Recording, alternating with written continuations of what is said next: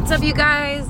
Sarahbeth and Aaron here. What's up, guys? Welcome to the podcast. We're so excited that you guys are listening to this month's podcast. Aaron and I preached together for this message, and we talked about how to fight the good fight of faith. That's right. We talk about practical things like dating, the prophetic, sharing the gospel. We talk about money, just different things from a practical level on what it looks like to fight the good fight of faith. Yeah, hope you enjoy. Love you guys. Well, what's up? Hi. Hey, we've never done this. We've never shared together like this. So you're gonna have to give us grace tonight. Yes, please. Especially Sarahbeth. She was just, I want to expose you. She's just now was like, I don't know what to do with my hands when you're talking. So we can all just be awkward together. We don't really want to preach at you tonight. We want to more so have a conversation. We have some things we want to talk about, but we want it to be fun, full of life.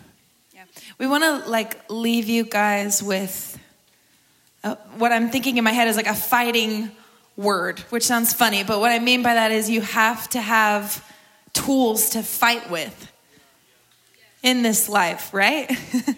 You have to have tools. And so that's our heart behind this message, is to give you tools to fight with when things fly your way. Yeah, it's true. We don't often talk about the fight of faith. Like just now, we were singing about, Abba, I belong to you. It's beautiful. It's true. It's a truth. But there's another truth. You belong to Abba. You belong to your Father. It is finished, and you can rest in that. But there's another truth, and that's that faith is a fight. There's a fight to faith. And often in streams like our stream, we don't talk about that. But faith is a fight. And if you don't know that, then any little thing can take you out, or any little thing you're like, oh my gosh, I need to go get inner healing, or any little thing you think like, oh my gosh, the world is falling apart. But faith is a fight. You want to talk about our week? Yeah. Oh, it's going to get vulnerable. Yeah, we were preparing for this week, and doing that these days looks a lot different than it used to. Most of it looks like changing diapers and tending to screaming kids. I'll tell you, today, I mean, they're amazing kids, but they cry sometimes. All kids do. Okay, so we have Rosie, who's 2.5 almost, which I can't believe I'm saying that, and Shepherd is almost 8 months. And today I was trying to get ready, trying to come here. Aaron got a haircut right before, so I came later with the kids, and I was I was trying to blow dry my hair and get dressed, and Rosie's like, Mommy, I want to poo-poo on the potty, which we've been trying to do for a year. I think I was pregnant with Shepherd the first time I was like, do you want to try to go on the potty? And it's been no for an entire year. So today, she told me one day, I came home days, and she was like, Daddy, I want big girl panties. So I took her to Target and we picked she out was panties. 18 months old. I don't know, she talked really early. And it did not go the way at all. It was like a trick. She's like, I want to go to Target and get big girl panties. And then she didn't wear them for a year. So we're still working on it. Anyway, today of all days, when we're talking about fighting the good fight of faith, she's like, I'm going to go poo-poo on the potty. I was like, okay. So Shepherd is, to my knowledge, not really crawling yet. So I leave him in the nursery, and I go to the bathroom with Rosie. And, she sits down, and she's like, I want a diaper. I'm like, oh, my gosh. So I'm tending to her, and I hear a drink, spill in the other room. And I was like, was that the dog? He doesn't move. I go back in, and he has scooted for the first time in his entire life all the way across the room and spilled the drink. Sarahbeth texts me and she's like, well, Shepherd's I'm probably now. not going to be there. I'm just kidding. No, it just felt like, everything that could go wrong was going wrong. But even in those moments, and then in moments in your life, we got to have tools to fight with, or the enemy will literally take us out with something so small as the story I just told you. And we've felt that really all week. We were talking about, what God wanted to do tonight. And yeah. We tried so hard yesterday all day long to connect around this weekend and talk about what Sabbath. we wanted to share, to Sabbath. Every time we finally got alone in a room and we were like, okay, kids are taking a nap, dogs outside, we have a moment to connect and to talk, and all of a sudden we hear the door open. Click, click, click. I don't know how that sound effect was, but that was my attempt at the door opening. And here comes Rosie, and we're like, pretend like you're asleep. Yeah. So we just, and we're thinking maybe she'll go back to her room and go back to quiet time. And so we're laying there, we're pretending like she's asleep, and she crawls up on my lap, and we're literally like just kind of on top of each other, like pretending we're asleep. And all of a sudden, all I can smell is Cheeto breath. And I'm like, she's been eating And you Cheetos. hear, yeah, she's like, we're like, oh my gosh. and so, I'm like acting like I'm asleep. I'm like, Rosie, go back to quiet time. And she's like, I don't want to sleep, Daddy. And we're like, oh my gosh, then all of a sudden we're mad at each other and we're fighting. And we're like, no, faith is a fight. And I want to read this verse to you. If we titled this anything, we were going to title this tonight that there's a fight in you. There's a fight in you. And we felt like we wanted to leave you with this. We wanted to tell you this, that there's a fight in you. And in Paul's final address to Timothy, actually in my Bible, it's titled Paul's Final Charge, which I felt like was fitting for a night like tonight. But it says this in 1 Timothy 6, verse 11. It says, but you, O man of God, flee these things and pursue righteousness, godliness, faith, love, patience, and gentleness. He's just talking about the things of the world to flee. And he says, and fight the good fight of faith. Lay hold on eternal life to which you are also called and have confessed the good confession in the presence of many witnesses. I urge you in the sight of God, who gives life to all things, and before Christ Jesus, who witnessed the good confession before Pontius Pilate, that you keep this commandment without spot, blameless until our Lord Jesus Christ's appearing, which he will manifest at his own time.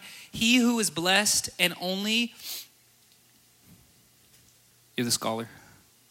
Potent. I have no idea how to say that. He who is blessed and the fragrant King of Kings and Lord of Lords, who alone has immortality, seen that in my life. Dwelling in his unapproachable light, whom no man has seen or can see, to him be honor, everlasting power. Amen. He's saying, fight the good fight of faith. He's saying, if I can leave you with anything, I want to leave you with this. Fight the good fight of faith. In other words, you have to know if you're going to follow Jesus and you're going to live by faith, like those knuckles got to come up. Those fists got to come up. Why? Because faith is a fight, and it's not something we oftentimes talk about, especially in charismatic communities. We talk more about grace and rest, brother, but there is a fight to faith. And I want to read to you 1 Peter 5:8. Why is there a fight of faith? Because 1 Peter 5 verse 8 says this. Can you throw that up there? Be sober, be vigilant, because your adversary, everybody say your adversary. Come on, say it with your chest. Your adversary. The devil walks about like a roaring lion, seeking whom he may devour. Let me tell you, you have an adversary. You have an adversary. I don't know if you know this, but you have an adversary. And your adversary, if you're married in the room like we are, is not your spouse. It's not your boss. It's not your sibling. It's not your bank account. It's not fill in the line of whatever you think your adversary could be, but your adversary, the devil. Like, can we talk about the devil for a minute? I know, it's like, yeah, let's talk about Jesus. We love Jesus, and we do love Jesus. We just worshiped him for I don't know how long. But let's just take a moment and let's talk about the elephant in the room, and that it's that the devil has a desire, and it's to kill, steal, and destroy everything in your life. Everything in your life. His desire is to kill you, to destroy you, to take you out. We've been walking with someone in our community who's been fighting for their life. Has been fighting to keep their limbs. If you've been coming to prayer, we've been praying for this person. And you could ask the question, how did this happen? Well, I can tell you how this happened. Her adversary, the devil, desires to kill, steal, and destroy. And will take any moment, if you don't know that faith is a fight, to come against you. It's where you have spiritual warfare. It's where you have all of these different things. But he is roaming around looking for who he may devour. I quoted it, but it's John 10:10. The thief comes to kill, steal, and destroy. But Jesus says, I have come that you may have eternal life. And I would propose to you that there is life for you in every situation that you bring underneath faith. Every situation, every circumstance you're walking through, there's life for you in it if you bring it underneath faith. I don't know if you have anything you want to jump in, but feel free at any moment. But I want to talk about that. I want to talk about how the devil has desire. If you look at your life right now and you look at anything you're walking through, then let me tell you, the devil wants to use that thing to take you out. Utterly take you out. His desire is for you to fall away from the faith. His desire is to turn you against your family. His desire is to bankrupt your life. His desire is to get you caught in the lies of depression, anxiety. He is after you. But we want to talk about this because we want you to take heart knowing that in every situation you can approach it by faith. Now, I wanted to take a moment and I wanted to talk about spiritual warfare because you have like two extremes. You either have the person who's like, spiritual warfare is not a thing, brother. Like, whatever. And then you have the person that's like, everything's spiritual warfare. It's raining outside, spiritual warfare. The devil's on the prowl. The devil's coming. And this week we had a flat tire. And we still have a flat tire. Well, we put air in it, so then it wasn't flat. But then it's slowly getting flat. And you went to Discount Tire, and they were like, oh, our line hasn't moved. Our line is 2.5 hours. I was like, yeah. So we're like, we'll just put air in it, and, we'll get it fixed. But here's the thing. Our tire, I saw it when we put air in it last night. I saw the nail that was in there that we need to get removed. We need to get our tire fixed. Our tire running out of air is not spiritual warfare. Our tire is running out of air because there's a nail in the tire. Are you following me? But sometimes we can over-spiritualize everything and we could go, it's spiritual warfare. It's spiritual warfare. And I want to tell you, not everything is spiritual warfare, but everything can be approached in faith. That's the difference. So with our tire running out, we actually were late to swim lessons. We get in the car and we're like, oh my gosh, we got to go. And then we look and we basically have a flat. We're like, we have to go straight to the gas station and get gas or get air in our tire. Sorry. But that moment, we could feel the anxiety. We could feel the pull and the temptation for hurry, for just being bent out of shape because you're in a rush. I just feel like over our city, sometimes there's a principality of rush, like rush, next thing. And we've been like full force trying to break that thing in our family over the last couple months. And we felt that temptation. So in that moment, knowing, okay, we have a flat tire because we hit a nail, but now we need to approach this by faith, meaning we need to take a moment and remember that the devil would love nothing more than to use this flat tire to separate us in our marriage. Would love nothing more than for us to look at each other and go, you didn't get that fit. Why didn't you wait the hour and a half, 2 hours, whatever? You see what I'm saying? All of a sudden we're turned against each other because we're in the midst of rush. No, instead we have to approach it by faith and we have to go, let's take a deep breath. If we're late to swim lessons, that's okay. There's grace for us in the moment. Come on. God probably has something for us in this. And then all of a sudden we approach something by faith where the enemy would love to come around, undermine us, separate us from the littlest thing. Are you following me? Yeah, we're preaching to ourselves because I feel like we've really been tested this week, and we have encountered God in the midst of it, and we've learned a lot, but we also haven't been perfectly unified through every little thing. So, for example, yesterday when the tire was flat, I don't think that really set us against each other, but rush will. Hurry. Oh my goodness. If you're a spouse or a mother or just a human being in this room, which we all are, you know that when you're in a rush or a hurry, you're usually your worst self. Rosie knows. She has it, she knows when I'm in a rush, and she's just like, I'm going to make her so mad just because I know we're in a rush and I don't want to be in a rush. I think that's literally what she's thinking. Because I'll be like, I need to do your hair. We got to go. And she's she's taking them off. Yeah. You're like, ah. Yeah. But my point to that was when you look at a situation and approach it in faith, like we did with the tire yesterday, it immediately brought unity between us.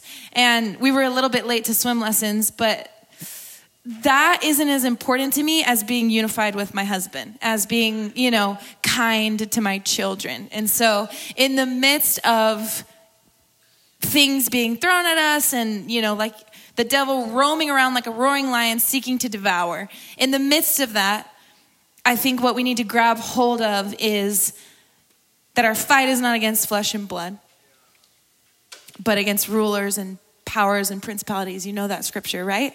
And so I think for me in those moments, what I want to do is totally shut down and shut down and not use my voice. Not be okay. Because what helps me in moments like that, I'll give an example of when I'm insecure about the way I look. For a long time, I would just keep it internal, and Aaron would be like, you look beautiful. I'm like, thanks, But then the Lord was like, use your voice. Come on, you got a fight in you, He's given us a voice to say things back to him, and then there's power in that. So in these situations, whether it's body image insecurity or a flat tire, it's something that helps me is using my voice. So what does that look like? That looks like if I'm feeling insecure that day, I'm going to look in the mirror and I'm going to say, God doesn't look at the outward appearance. He looks at my heart. And then I turn it to, God, you don't look at my outward appearance. And I don't understand that because I look at my outward appearance. but you look at my heart, right? And then in a situation like that, grab hands if you're with someone and pray. But I think just not backing down and standing up and fighting the good fight like Paul tells Timothy.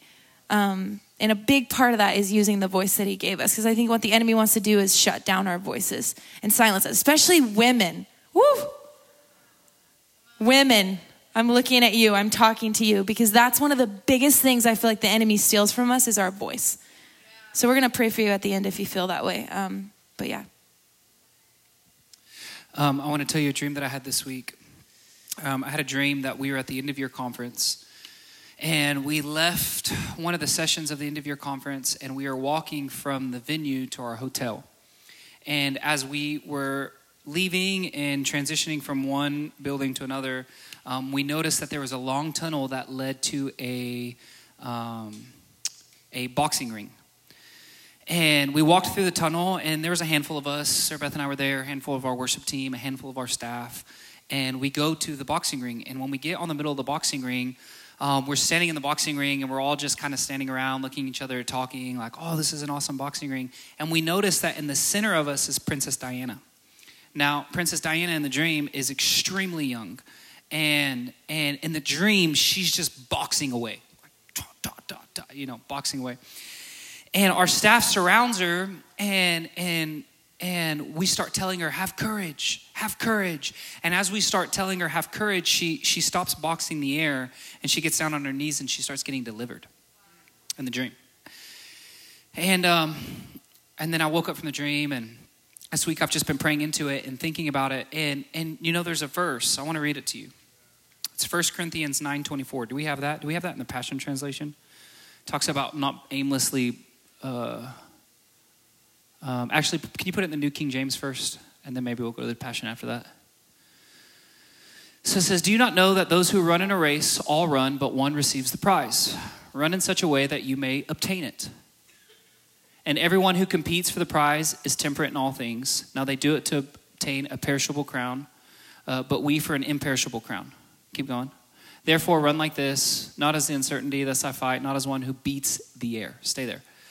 Go back. This is how I fight, not as one who beats the air. So remember in the dream, she's just fighting, basically nothing. Go to verse 27 now. But I discipline my body and bring it into subjection, lest when I have preached to others, I myself should become disqualified. Now, I want to talk about this for a minute because when you don't know your fight is not against flesh and blood, but you're fighting, you're like Princess Diana in the dream and you just are boxing away at nothing. You're fighting nothing. Why Princess Diana? Because I think Princess Diana, if you know anything about her life, she died young. She died as a young adult. She was super young, but the pressures of the world weighed on her. And when I woke up from the dream, I was thinking about how oftentimes we meet with young people and the pressures of the world are so weighing on them. And sometimes they just don't know how to fight by faith and they're aimlessly boxing the air.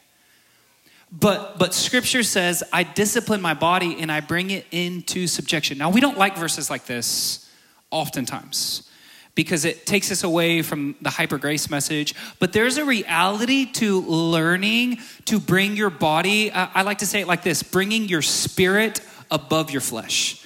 Taking your flesh and putting it back in its rightful place underneath your spirit. Because when I'm in my flesh, man, I'm boxing the air, but oftentimes the opponent I think I'm fighting is Sarahbeth because she's the closest to me. But when I can remember, no, I bring my body under submission. What does that mean? Like I bring my mind under submission. The thoughts that I'm having about Sarahbeth that I actually know aren't true, but they feel so real, I bring those thoughts back underneath my spirit. I bring those thoughts back underneath the cross. I bring those thoughts back under the gospel. And then all of a sudden I realize, oh, you're not my enemy. You're my closest friend.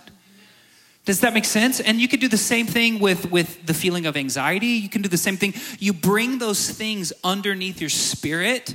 And the more you do that, the more you learn how to approach life by faith. How to not just aimlessly box the air, but instead to have courage. And in the dream, we started shouting, have courage, have courage, have courage. And we wanted to declare over you tonight to have courage. And whatever you're facing, to have courage. Oh, it's a simple word, but without courage, you can't live by faith. Did you know that? That it actually takes faith It actually takes courage to live by faith, but it takes faith to stand in courage. Oh, come on, you guys are missing this. Whatever you're walking through tonight, you need courage or you will not approach it by faith. And there's 3 specific places we wanted to tell you to have courage that I felt so strongly in my heart. And the first one is in seasons. Did you want to jump in? Go ahead. The first one is in seasons. To have courage in seasons. In Joshua 1:9, the Lord comes to Joshua and he says, be strong and courageous. He actually says it 3 times. Be strong and courageous. Be strong and courageous. Why? Because Joshua was transitioning out of, if you know anything about the Bible actually calls him a young adult. It says Joshua at a young age was learning underneath Moses. Joshua as a young man. So it actually classifies him as a young adult. But yet here in Joshua 1, he's transitioning out of just being a young adult into leading the people into what God has called him to lead the people to. And I think your 20s, I think Joshua 1 is a beautiful picture of your 20s. To be honest, we are both 29. We'll both be 30 this year. Well, I guess you'll be 30 early next year. Next year.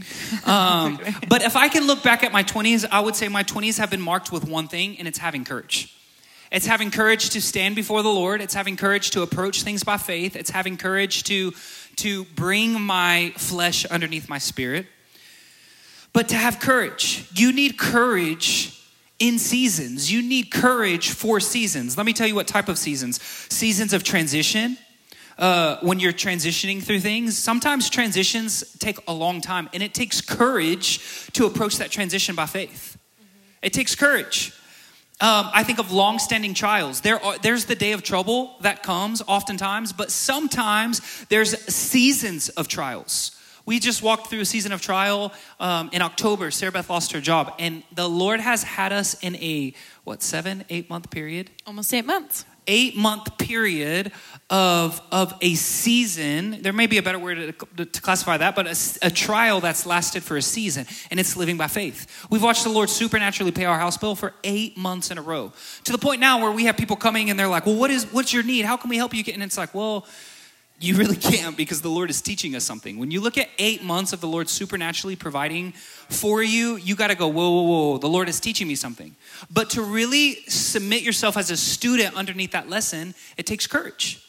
You have to have courage, and you have to realize, okay, I'm not aimlessly fighting the air. And then again, I said this, but in your 20s. So you need courage in seasons. The next one is you need courage in moments. You need courage in moments. In 1 Samuel 17, verse 45, it's when David comes onto the scene before Goliath. And Goliath has just been slandering the nation of Israel. And the Bible says that the entire army of Israel was in fear. So they did not have courage. So because of fear, no one was able to apprehend the moment of breakthrough that the Lord actually had for the nation. The Lord was going to liberate the nation in a moment, but nobody had courage to stand up to Goliath until David comes onto the scene. He comes onto the scene, and it says this in 1 Samuel 17:45. Let me read it to you. 1 Samuel 45, do you have it? Oh, awesome. Then David said to the Philistine, you come to me with a sword, with a spear, and with a javelin, but I come to you in the name of the Lord of hosts, the God of the armies of Israel, whom you have defiled. Keep going.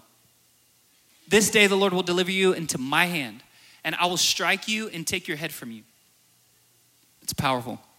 And this day I will give the carcasses of the camp of the Philistines to the birds of the air and the wild beasts of the earth, that all the earth may know that there is a God in Israel. So having courage for David was unto all of Israel knowing that all the earth knowing that there was a God in Israel. Are you following me? But it took him having courage in a moment. What are moments that we face and walk through? Well, the day of trouble. That's different than just a season where God is teaching you something. The day of trouble is when there's a loss in your family.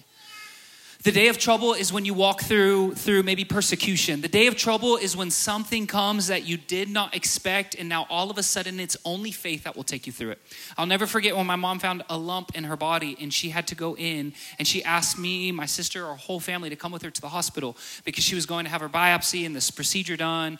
And the day of trouble had met our family. But I'll never forget sitting in the parking lot of the hospital. And before we went into the hospital as a family, we grabbed hands. And I remember this phrase came forth from our family. This is why we have faith. This is why we have faith for the day of trouble. For in moments to stand by faith in courage, knowing there's a fight in you. There's a fight in you to approach this thing with faith. That could be standing up to injustices. That could be preaching the gospel in public, giving prophetic words to people. Oftentimes you may hear, I'm convinced that majority of people who say, man, I want to prophesy, I want to move more in the prophetic. You hear the voice of the Lord, you just need courage to act on it. It's in those moments where you hear something or you have that little inkling and you go, was that God? No, it's probably not God. No, you just need courage. You need a little bit of courage to take a step of faith and know there's a fight in you. But courage is for seasons. Courage is for moments. And then lastly, courage is to shift cultures. Do you know it takes courage to shift cultures? In Daniel 3, in verse 13, it is the story of the 3 Hebrew boys who refuse to bow before the idols that the political leaders of the day have put forth. And if there's any text that is relevant to 2023, I think it's Daniel 3. I think that is the text that most perfectly describes what we're walking through in our day and hour. We have political figures that are asking us to bow to ideologies, asking us to bow to new forms of thinking, asking us to call what's wrong right and what's right wrong. And it's what's happening in Daniel 3. Yet you have these 3 Hebrew boys who realize, no, I actually have a fight in me. I actually have faith in me to approach this thing by faith, and I will not bow down to the idols. And when they don't bow down to the idols, what happens? It actually gets worse before it gets better. They take them to the fire. The king gets angry and he says, turn the fire up 7 times hotter. Some of you are in that 7 times hotter moment right now because you had courage and now you're like, this thing got worse for me. And I would tell you, if you're in that thing and you were walking through a trial and you had a little bit of courage and then all of a sudden it got worse, then you're probably really close to the supernatural move of God breaking through in your life. Because what happens after the 7 times hotter? They go into the fire, the guards die, but the men don't. All of a sudden, the king sees 4 men in there, not 3. And then this is what it says in verse 29 of Daniel 3. It says that the king called them out and said, therefore, I decree that the people of any nation or language who say anything against the God of Shadrach, Meshach, and Abednego will be cut into pieces and their houses be turned into piles of rubble. For there is no other God that can save in this way but the God of the Hebrews. There's reformation that hits a culture because somebody had courage. I think of what's happening right now with Target. If you have TikTok or social media, you know that what's happening right now with Target is crazy. It's the sexual identity conversation on full force against kids and our nation. Yet there's so many people that would rather say, I don't want to have a voice in that because it's really uncomfortable and I'll just watch from the sidelines. But I would say if the people of God would have courage, we might just see a shift in our nation. It takes courage. You need courage in seasons. You need courage in moments. And you need courage to shift cultures. And there's 3 specific areas we felt in our hearts to tell you to have courage. I'm going to give them to you and then we're going to unpack them a little bit. But I really felt like tonight I was like, what areas do the young adults need courage? And the first one is dating. Can we talk about dating with you guys? Raise your hand if you're single. Come on, raise it high. All right, everybody look around. You know who's free game. You know who you can ask tonight. Raise your hand if you're married. Woo, woo. Oh, that is a good number of married. Sometimes we say that and the hands do not go up. We want to talk about dating tonight for a moment because I really feel like if there's an area that I look at our young adult community and I think there is not courage in our community in young adults, it's in dating. I'm going to be honest. Dating at the upper room has a bad rep. There's a bad rep of dating. Like I've started hearing people say that when they want to date, they want to go to other communities. And I'm like, oh my gosh, what is going on? I don't know how many times there's been people on staff that are single that's like, Aaron, you need to get on the young adults about dating.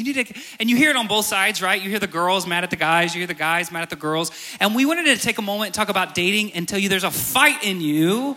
Have courage. Come on, if you're single in the room, have courage when it comes to dating. So we're going to give you a couple practicals. Is this okay tonight?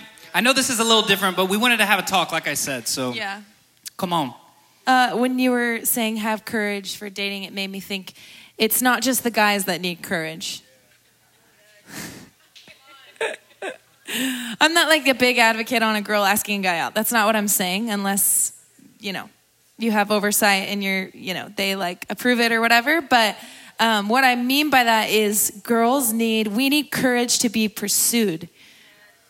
We need the Lord to heal our hearts of whatever's happened in the past, but then have courage to be pursued. And I'll never forget, I was driving down Sylvan Bridge, I don't know, by now it's 7 years ago. And I had just gotten out of a relationship that I was in for a year and a half off and on in college. And I was like, man, I'm going to be 30 before I'm ready to be pursued. This is, And so I guess I was, what time? How old was I when we got married? 22? 23? 22 or 3. 23 maybe. Anyway, so I'm 22, let's just say at this point. And I'm like, man, it's going to be well into my 30s because my heart is so messed up, right? I needed the Lord to heal my heart of past hurts in order to give me courage to be pursued. And what does that look like? Well, I think a lot of times, girls specifically here, because that's where I see it happen, it's like, if I don't know for sure that I'm going to marry you, I'm not going to date you. And the only reason I can talk to this is because I was that girl. Okay, have you guys ever heard of an inner vow? Okay, I'll give you an example. I don't know exactly how to define it, but I'll give you an example. When I was 12, my dad got me a purity ring. And it was it represented that I wasn't going to give myself to any man until I was married, which was amazing, right? So fast forward a few years, I'm 17, and I'm at a youth camp. And I go to my youth pastors, and I'm like, okay, I have this purity ring that my dad gave me, and I want to make a promise to God and to you guys, but really I was making an inner vow. I am never, don't ever say that, by the way, going to let a guy pursue me. I'm not going to ever hold his hand until the altar. It was all these things that my youth pastors were amazing, but I knew that they would be proud of me if I told them all of these things. So I'm like, I'm going to make a vow with you guys and with God that I'm never going to do this. But really everything was just out of my own strength. Guess what happened the next day on the way back from youth camp?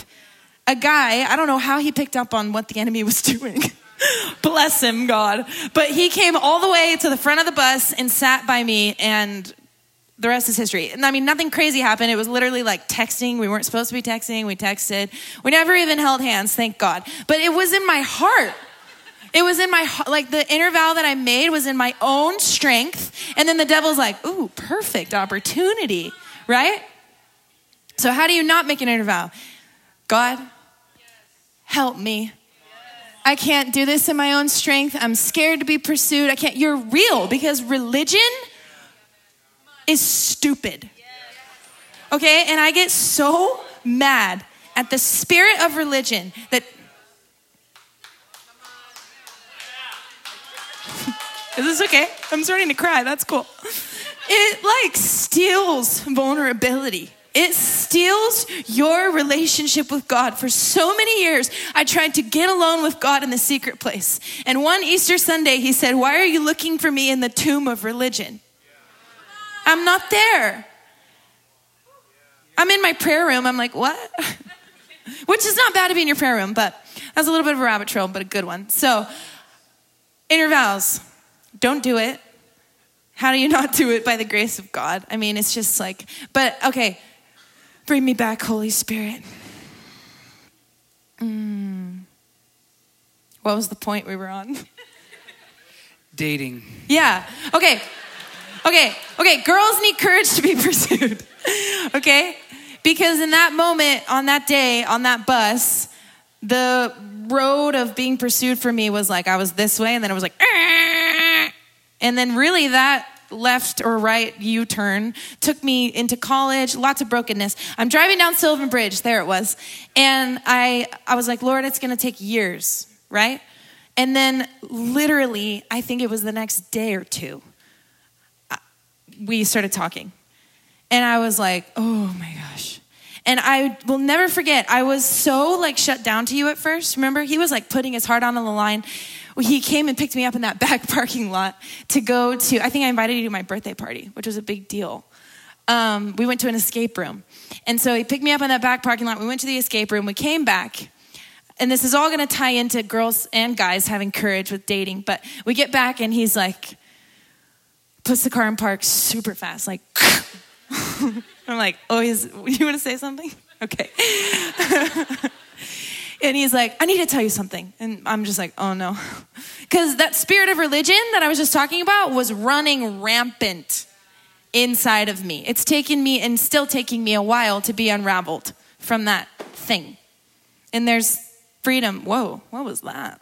Freedom and deliverance, and praise God. But I was shutting my heart down to Aaron with the spirit of religion that was like, I want to look right. I want to look pretty. I want to play hard to get because I don't really want you to know that I like you, which is manipulation. And at its core, that is witchcraft. I wouldn't be saying this unless I did it. I lived it, okay? So I'm sitting there and he's like, hey, I've been putting my heart out on the line to you and I don't really feel like you're giving anything back to me. And I don't really think I responded in that moment. No, you did. I remember you called you later. You told me, you said, I do like you. Oh, okay. And so God gave me courage in that moment. But yeah, we had an authentic conversation. Yes. I don't remember exactly how the conversation went, yeah. but I remember we had an authentic conversation. But that same night, I went to put my pajamas on and I heard the Lord say, Sarahbeth, you can either be yourself or be someone that you're not in the name of playing hard to get. And I feel like I'm speaking to a few of you in the room right now, and that's okay if it's just a few. But Aaron was putting his heart out on the line, and I really didn't have courage to respond until I heard the Lord speak to me. Because my whole life I was told, like, you don't text guys first, you play hard to get. And it wasn't like I was taught anything bad. I think I just took that and it was like wrapped in religion. And so then it was like, not great. But in that moment, the Lord was like, you need to be yourself. You have permission to be yourself. And for me, being myself is sometimes initiating. That's like who I am. For my whole life, I was kind of told, like, you're kind of a lot, like maybe marry an extrovert so that you can like tone it down a little bit, you know? But in that moment, the Lord was like, no, that's not how I made you. So I'm tying all of this back into, I had to walk a journey of God giving me courage to be myself and to let him pursue me. And we're talking about this because I feel like, remember, your enemy, the devil, the adversary, the devil is roaming about looking who he may devour. Some of you may not be honest and you're like, if I said raise your hand if this is you, you probably wouldn't raise your hand. But dating is the place where the enemy is having a field day with you. That's the place where he's running all over you. It's the place where he's devouring you. But remember, where the enemy has come to kill, steal, and destroy, Jesus says, I've come to give life. And I actually believe there is an invitation for us as a community to enter into a culture where dating is giving a lot of life at the upper room, where a lot of people feel like there's no life in dating here. Are you following me? And here's the first thing I want to tell you. If you're having a hard time with dating, specifically if you're a guy in the room and there's fear of telling that girl that you want to pursue her, you want to ask her out, or if there is a girl in the room and you have been asked out but you have a hard time actually saying no, instead you just like run away or you say, yeah, let me think about it, and then you never get back to them. You know how that happens sometimes. Here's the first point. If you're taking notes, I hope you write this down. You have to know your worth. You have to know your worth. Both of you. If you don't know your worth, you'll never be able to ask a girl out. You have to know your worth. Otherwise, the first girl that rejects you, you run away and you're just broken on the inside and you have this fear of rejection and you're dominated by the fear of man. Well, the reality is you don't know your worth. You don't know you're a son. You don't know that you're actually seated in heavenly places. You have to know where you're seated before you can pursue. If you don't know how the identity the Lord has given you, you have no right actually pursuing a girl. You should not be pursuing a girl if you don't know who you are in Christ. That's the reality. But then the flip side is you won't know how to answer a man if you don't know your worth. Instead, you'll just run away. You just will say, well, no, I don't like that guy, or I won't give him a chance, or you have to know your worth being pursued. And let me tell you how that looks a lot of times for men. So I had my first kiss when I was in 3rd grade. And from 3rd grade on to I was 20, we got married when I was 23, so I think I was 19. And from 3rd grade to 19, the longest I had gone without some sort of relationship, girlfriend, side chick type thing was about maybe 2 weeks. So I just had a history of baggage with women. And when I was 19, the Lord told me, and even after I got saved, it got worse. Like I would bring girls home from school and it would just get really weird, and then I'd get in trouble and fall into sin and all these things. And so when I was 19, the Lord said, Aaron, I want to deal with the issue in your heart that you have towards women. And the Lord said, I do not want you to date until I tell you. And so it would be 3 years from the time that the Lord said that to me until the time I met Sarahbeth. And within that 3 years, it was the first time in my actual walk with Christ that he developed in me an identity. That he developed in me who he had called me to be, to know who I was in him. But it took me actually having a season where I said, I can't pursue a woman. I can't have a girlfriend that I'm texting all the time and super emotional with. I need to get my identity from the Lord. And in that season, the Lord showed me a picture of when I was 8. This really happened. When I was 8, my dad took me to summer camp.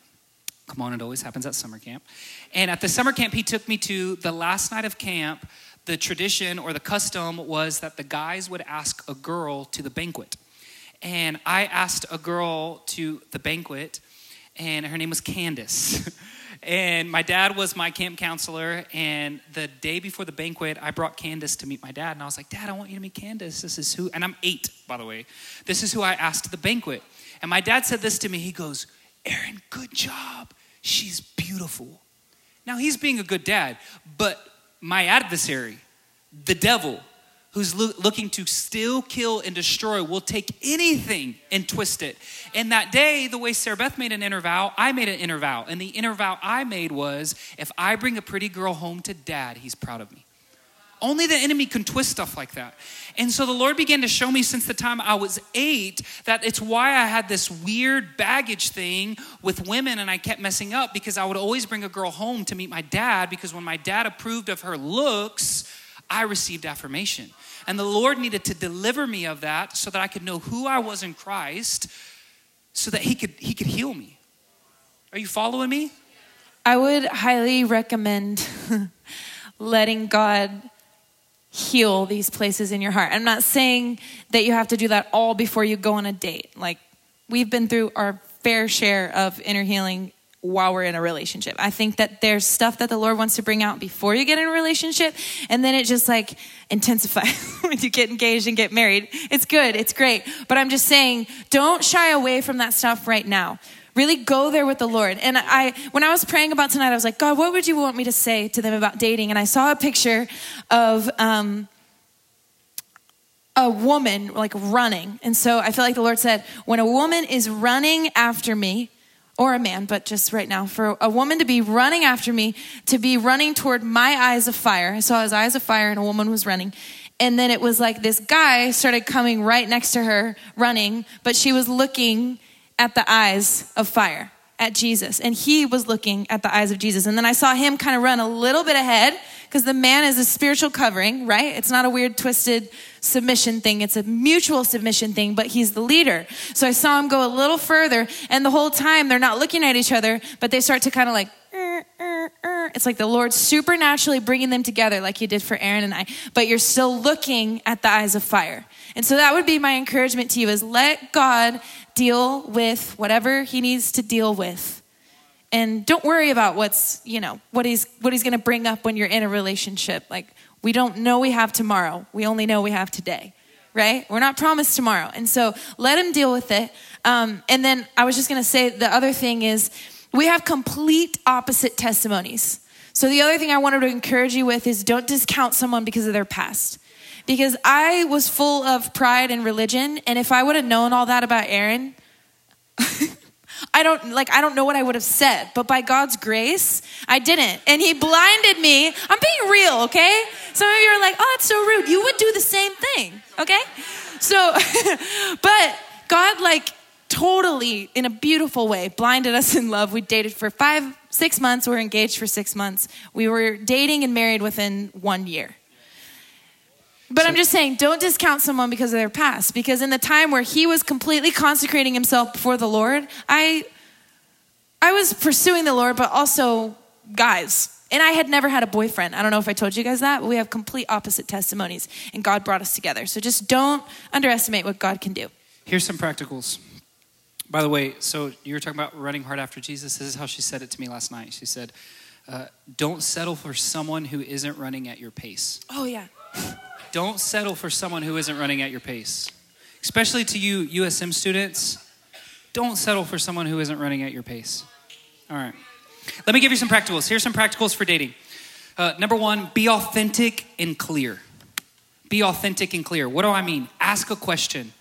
You know how many guys are like, I asked her out, and I'm like, well, what did you ask her? Well, I didn't actually ask a question. Like, would you want to hang out sometime? I'm like, yeah, that's not great. A question. Not great. Actually ask a question. Be clear. We would not be married if I did not ask a question. Are you following me? Ask a question. Stay clear of long prophetic history that you think you're in with God. Come on, you know how we do that? We're like, oh, well, she looked at me, and that morning the Lord had spoke to me about, and all of a sudden you have this narrative in your mind, you have this history, this thing where you're like, God has said, and I'm going to marry this person. It's you've a never fantasy. even told them how you feel. It's a fantasy. Yeah. But so stay clear, specifically for women, when you talk to other women about what's going on and maybe a crush you have, but really for men, when you ask a girl out, when you ask a woman out, stay clear of emotion and crazy spiritualisms.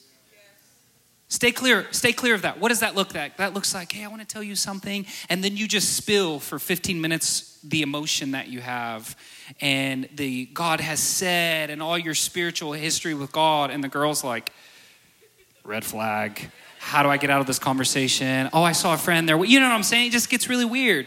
So another way to say that is keep it lighthearted. Yeah. Keep it lighthearted. And I want to give you some phrases. Here's some phrases that if you don't know how to ask someone out, here's some phrases. I'm going to give phrases both for men and phrases both for women. So here's the first one. I like you. That's literally what you said to me. That's what I said to Sarahbeth. Like, I like you. You guys might think, I don't know, because of where we're standing, that it was like super spiritual and prophetic. I mean, not really. Like, we got to know each other at a staff retreat. I was there being a nanny. He was there as the youth pastor. And then a few days later, he asked me to go to Chick-fil-A. And he told me he liked me. This is what I actually said to Sarahbeth. I said, I like you. I'm interested in getting to know you more than just a friend. Can I pursue that with you? And I was like, I asked it her leaves a question. You shook, girls. You're like, wait, he's confident. Can I pursue that? Can I pursue getting to know you better? I'm interested in you. I like you. It gives the woman an opportunity to say yes or to say no. Ask them something. Here's another phrase. If you don't like I like you, here's another one. I'm attracted to you, and I would love to take you on a date. Can I take you to dinner? Again, yes or no. Ask them something. And if you're a woman, here, I'm going to give you two phrases. Ready? I am honored you to ask. Yes, you can take me to dinner. Or, I am honored you to ask. But no, thank you, I'm not interested. Come on, that's a big one. Yeah. Because I know. I have girls who come sit on our couch and talk to us. I have a sister. I've been around women my whole life. I know the game that women can play to where it's like, well, maybe I just won't answer, or maybe I'll say I'll pray about it, or maybe I'll say these weird things. Again, you got to go back to number one. You got to know your worth. And when you know your worth, and when you know the guy that's asking you is a son of Christ, come on, and they have worth too, you can say no.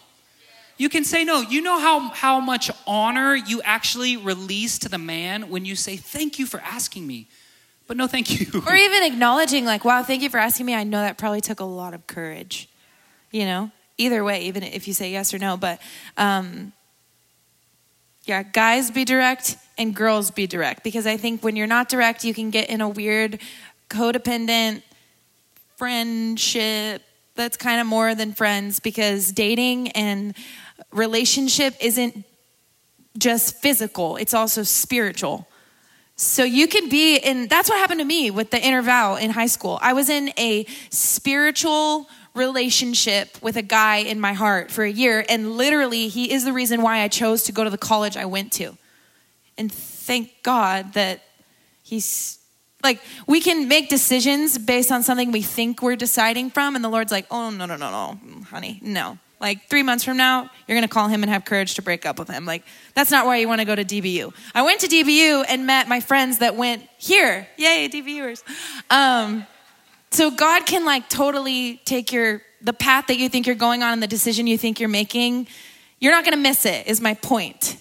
But be clear, because when you're not clear, you get yourself into a total swirl. And also, I was going to say, when you gave the phrase, I'm attracted to you, yes, or no, wait, what? I'm attracted to you and would love to take you on a date. Can I take you to dinner? I would say for girls, if you're like, I think I need to pray about that, like, I don't know, it's probably a no. And that's okay. Yeah. It's totally okay if you're not attracted. I know there's times where God, like, opens people's eyes when they weren't attracted before. But if you're in a season where you're like, man, I want to pursue, or man, I want to be pursued, you're probably already like, your blinders are probably already kind of off, right? And you're like, okay, I'm ready for this. And someone comes up to you and you know that you're not attracted to them, or you know in your heart that, maybe I should, like, trust your gut. Trust the Holy Spirit in you, okay? And then be direct. Yeah. It's really good. I want to say this too. A date does not mean you're getting married. Can we remove the high stakes? A lot of time we put high stakes like, well, this guy wants to ask me out, and I don't know if he's my husband. Weirdo. Stop. Are you following? A date is a date. Like, a date can be lighthearted. A date can be fun. A date can be putt-putt in a dinner, and that was awesome. I don't want to do putt-putt in a dinner again. You see what I'm saying? Some of you won't know until you give it a try. And I want to tell you, you can have permission to give it a try. A date is not a wedding. Yeah. I was so, like, locked up, and if I date him, I have to marry him, that I was on a trip when I was a nanny, like 6 years ago. I was in Denver, and a guy came up and asked me out, and the people that I work for, they're like, you should go. I'm like, what do you mean I should go? I don't know if I want to marry him. And they're like, you need to shake that thing off. Like, it was Michael and Larissa. They're like, you need to go. And so I went on a date, found out he was like 13 years older than me. So that didn't work out. But about a month later, I got home from that date, and Miller was like, you know what? I don't know if that's going to work out. I'm like, why did you just make me go on a date with him? Like, what is this? But it shook off the religion of like, oh, I have to marry him. And then he was like, no, I don't think you should date that guy, Aaron Smith. And I'm like, Aaron Smith? Like Alyssa's brother? Because I was close with Alyssa. So you just never know what God's going to do. You might need to go on one date to like get to your next season and shake off some weird things. And you can bless that person, even if you don't like them. And be like, thank you for that opportunity. And then move on. So. All right, so if you're single, raise both your hands. Just put them back up for a minute.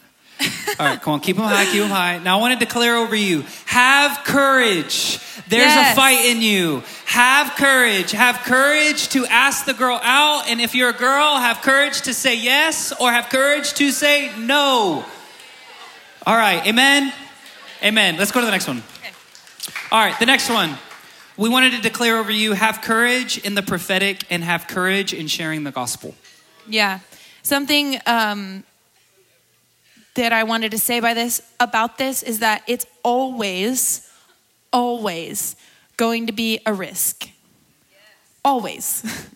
I remember I was desiring to hear the voice of the Lord more, and he showed me a picture of a tissue box.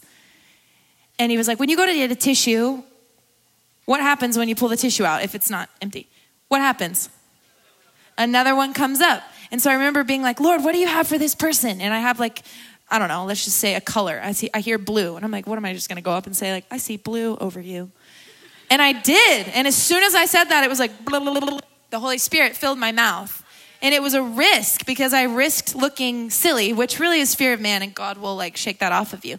But it's always going to be a risk. And recently, Aaron and I found out that God had spoke the same thing to us. Sometimes we don't know that because we're like running around like wild people with children. And then we like get up to a date and we're like, oh, God spoke the same thing to you. And the thing he spoke to us was, every time you get in an Uber, I want you to talk about me. And when Aaron shared that on Sunday, I was over there like, oh my gosh, he told me that too, but I hadn't told him that yet. And so it's a risk. Do you want to share about your Uber ride? Yeah. I want to say this about the prophetic, because a lot of times we don't know. And I want to declare this to you because this liberated me when I first started learning to operate in the prophetic. The prophetic is always encouraging, uplifting, and exhorting. So I always filter prophetic words I have through these three things. I ask myself, is this encouraging? Is this uplifting? Is this exhorting? Because I cannot tell you how many times I've had to stop someone from giving me a prophetic word because they're like, I just hear the Lord saying, I felt like the Lord said you're suicidal. And I'm like, whoa. Okay, let me coach you a little bit in the prophetic. And then they're all of a sudden like, but it's this beautiful moment where someone learns for the first time, wow, I did not know that the prophetic is encouraging, uplifting, and exhorting. And so that, number one, will liberate you when you're singing an Uber and you want to operate in the prophetic and you're sitting with someone. You can ask, here's a way to ask the Holy Spirit about the prophetic in a really simple way. Lord, how can I encourage them? How can I exhort them? How can I lift them up? And watch when all of a sudden you start encouraging them, lifting them up, exhorting them. It's like it's the tissue thing. All of a sudden you're getting names. All of a sudden you're getting all kinds of things. And it's always a risk. And I'll tell you this, that we have a similar thing to where the Lord had both asked us anytime we're in an Uber to share the gospel with whoever we're sitting with. And it's always, I'm not one of those people. There's some people who they're like evangelism and they just want to go evangelize. I am not one of those people. I'm one of those people that I am in public. I want to be to myself. When I'm in the gym, I have my headphones on. I don't want to talk to nobody. Don't want you to tell me how to do a workout better. I don't want you to ask me, do you even lift, bro? Like, leave me alone. But it's always in those spaces that I know that I feel like the Lord is like, you see that girl over there? Go ask her about the name Emily. And I'm like, Lord, I don't want to go ask her about the name Emily. I want to stay right here. I want to be in my workout. I want to stay in my comfortable Christianity world. But faith will get you out of that place. And so when I get out of that place and I go, it's always a risk. Is Kevin in the house? Cut my hair? All right. Tonight I got my hair cut and the barber's name was Kevin and I had just met him and he told me he was going to come tonight. That's why I asked if he was here. But I was sitting in the chair and we start talking and there's just moment after moment that I can feel the on-ramp to tell him about Jesus. And every time I share the gospel with someone in public, for me personally, this has been my journey, my heart will start to beat fast. And I start to think, I could say this here. I could say that there. I could encourage them this way there. And there's been times where I have listened to that voice and there has been times where I haven't. But every time I've listened to that voice, I don't have a single story of a time that it didn't walk away and it was the person was somewhat encouraged or the voice of the Lord was somehow confirmed. I don't have a single story where I took a step of faith and it was like, wow, your voice, Lord, wasn't confirmed. Now, there's been times where they haven't received it and they hadn't wanted it, but there's always been a time where they're like, yeah, Emily is my sister's name. Why did you get the name Emily? Well, I feel like the Lord wants to, is your sister Emily in the hospital? Oh, she actually just got out of the hospital. And you start getting this word for someone. Now, I've had times where they're like, oh, no, I don't want prayer. No, thank you. But the voice of the Lord was confirmed. Does that make sense? It's always a risk. Yeah. I'll tell a quick testimony before we move on to the next one. I was in an airport last week on my way to Nashville, and there was this lady. I just went to a little store like by the gate to get a water, and I'm like kind of in a rush. I was traveling with my sister-in-law, and she had Shepherd, and so I was kind of like, okay, I had to hurry, right? And that's when God's like, do you really have to hurry? Because I'm trying. We just read this book called The Ruthless Elimination of Hurry. If you haven't read it, I highly recommend it. But it wrecked me to being rushed. So I'm sitting there with a bottle of water, and the Lord is just speaking to me about this lady next to me. And I saw a picture of her in a truck, and I just saw like a bunch of pain. Actually, I felt it in my body first. I felt like pain in my neck and shoulders.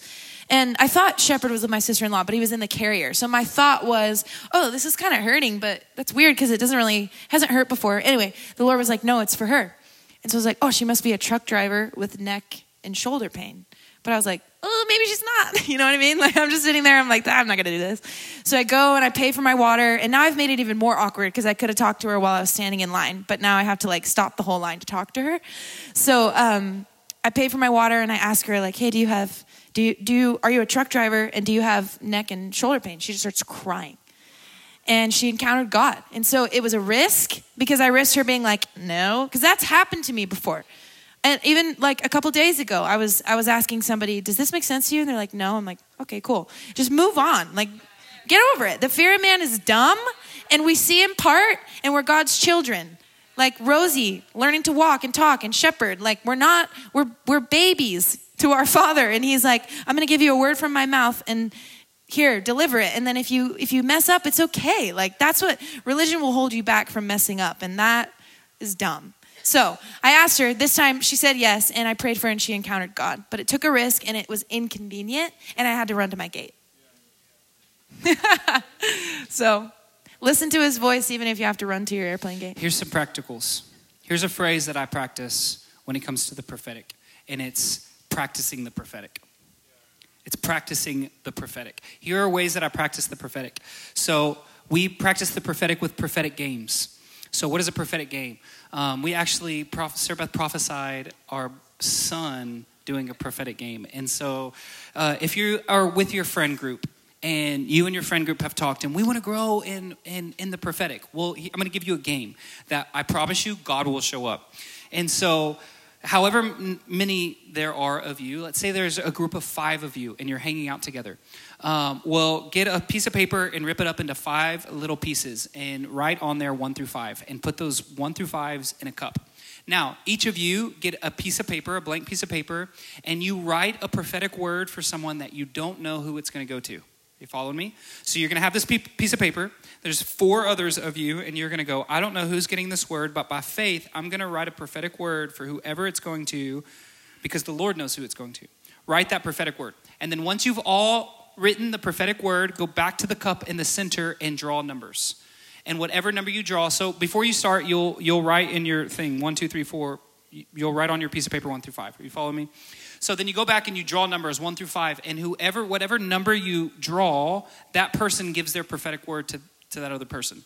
Does that make sense? Am I explaining that right? So we did this at our house, and Sarahbeth had a prophetic word. I think the number on the top of her paper was like 6 or something like that. And she felt like the Lord was telling her about, like, you're going to have a son, and he's going to travel the world with you, and he's going to go to all these places. So she writes this prophetic word, and at the top of her piece of paper, it says 6. So we draw our numbers. Well, she draws number 6. And so she's looking at this, and she goes, I drew my own number about someone having a son. No, that's not right. She tells everybody, we need to put the numbers back in. We didn't draw right. We need to draw again. We draw the numbers again, and she draws the number 6 again. This was December 2022, so a month before I got pregnant with Shepherd. We found out she was month with Shepherd a month. A month later, we found out she was pregnant with Shepherd. Got tongue-tied. But are you following me? We're practicing the prophetic. Another way to do it is Shabbats. We do a Shabbat once a week. We sometimes we invite people over, but we'll have dinner, and the language we use is bless one another. So at dinner, we'll take turns and we'll bless one another, or we'll prophesy over one another.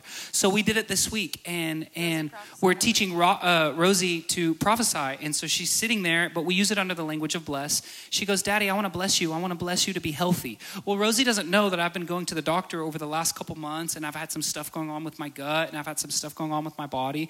And here my daughter's sitting there, and she's going, I'm going to bless you to be healthy.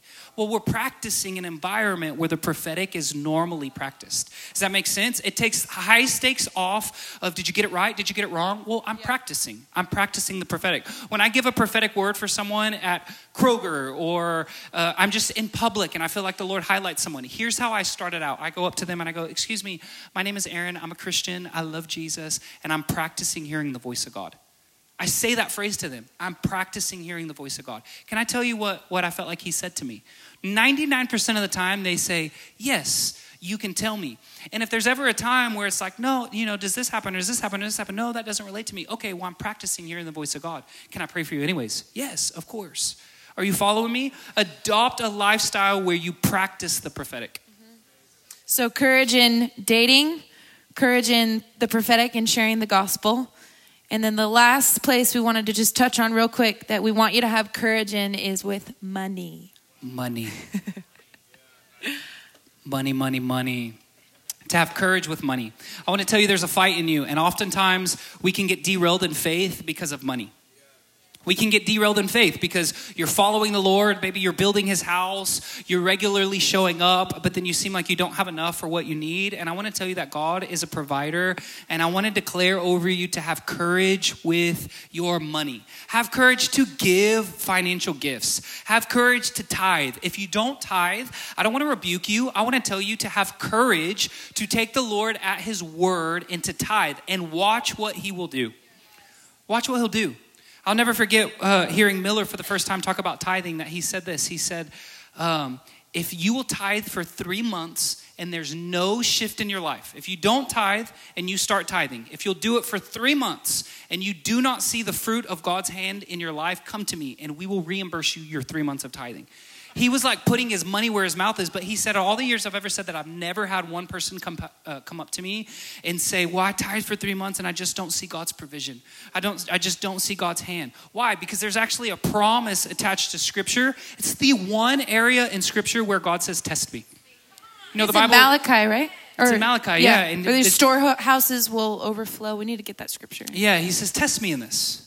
Test me in this and see that your vats won't overflow, that the storehouse of heaven's goodness won't overflow in your life. Test me. How do you test God? That means you put your money where your mouth is. That means you've never tithed. So get your 10% of the first fruits of your check and put it in. You can do it online. You can do it at one of the boxes, but put it down and write in your journal, on this date, I gave this much. It was 10% of my fruit. And Lord, I want to see how you're going to bless my life. Now, we're not prosperity gospel preachers. If you know us, you know that. But there is a truth to submitting your finances to God and watching God multiply what you cannot multiply in your own strength.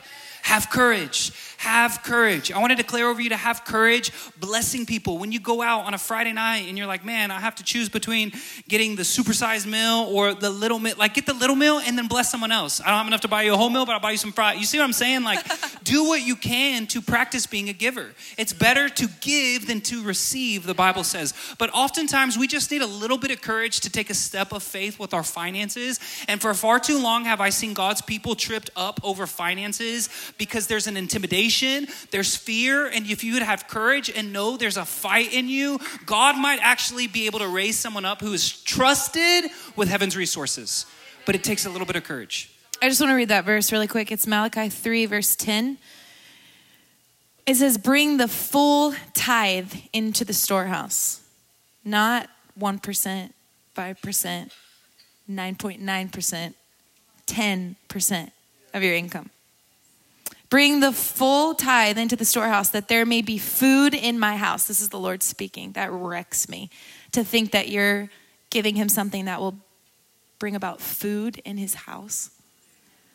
And thereby put me to the test, says the Lord of hosts, if I will not open the windows of heaven for you and pour down for you a blessing until there is no more need.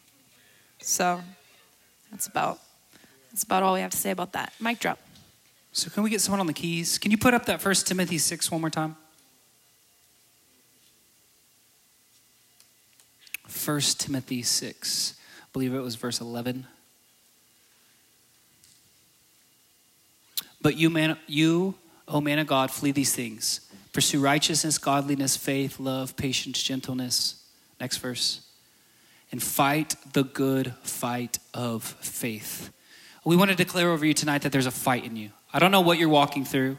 I would be willing to bet money that you would fall into one of those 3 categories of dating, of sharing the gospel or taking a step of faith in the prophetic, or it's a financial battle, but maybe it's something else. Maybe it's not one of the 3 we mentioned, but whatever you're walking through, we want to declare over you to fight the good fight of faith. There's a fight in you. There's a fight in you. And some of you have not known that there's a fight in you. Some of you have passively been fighting, and it's why your enemy, your adversary, the devil, has been roaming around you, trying to devour you. But the Lord came to give life and life abundantly. Life and life abundantly. And I said it in the beginning, and I want to say it again, that I would propose that there's not a circumstance you'll walk through that there's not life in it for you if you would just submit it under faith. If you would just submit that circumstance to the Lord and approach it by faith, I guarantee you there's life for you in the middle of a trial, in the middle of a circumstance, in the middle of your greatest fear. I'll never forget, Michael Malden used to say this to me. He would say, Aaron, your greatest breakthrough is on the other side of your fear. If you'll just make it through your fear, if you'll just face fear, if you'll just have courage, if you'll be like Joshua, be strong and courageous, if you'll be like David, anyone you look up to in the Bible, it took courage for them to do what they did.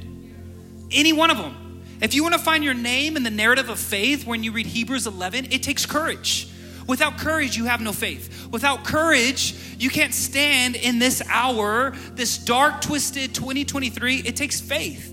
And it takes courage to have faith. And I want to declare over you, there's a fight in you. I feel it so strongly. There's a fight in you. I grew up in the high school I went to was in Borger, Texas, and we were the Borger Bulldogs. Fred was a Borger Bulldog.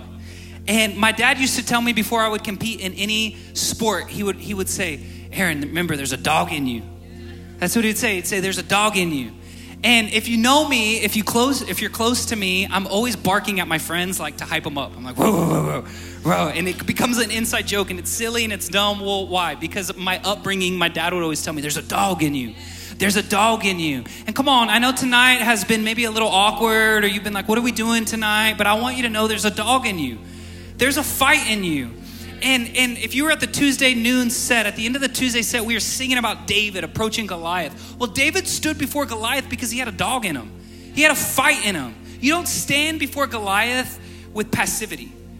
If you're afraid to ask a girl out, passivity is going to get you nowhere. But there's a dog in you. And I want you to know that there's a fight in you. There's a fight in you to fight the good fight of faith. And if we could leave you with any word tonight, it's to fight the good fight of faith, knowing that Jesus is for you. He's got your back.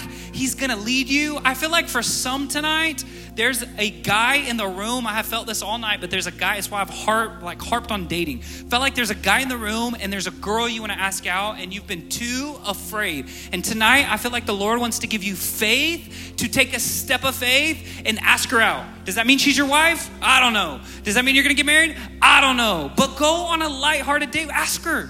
Ask her. Have courage. Have courage. So can we stand across the room?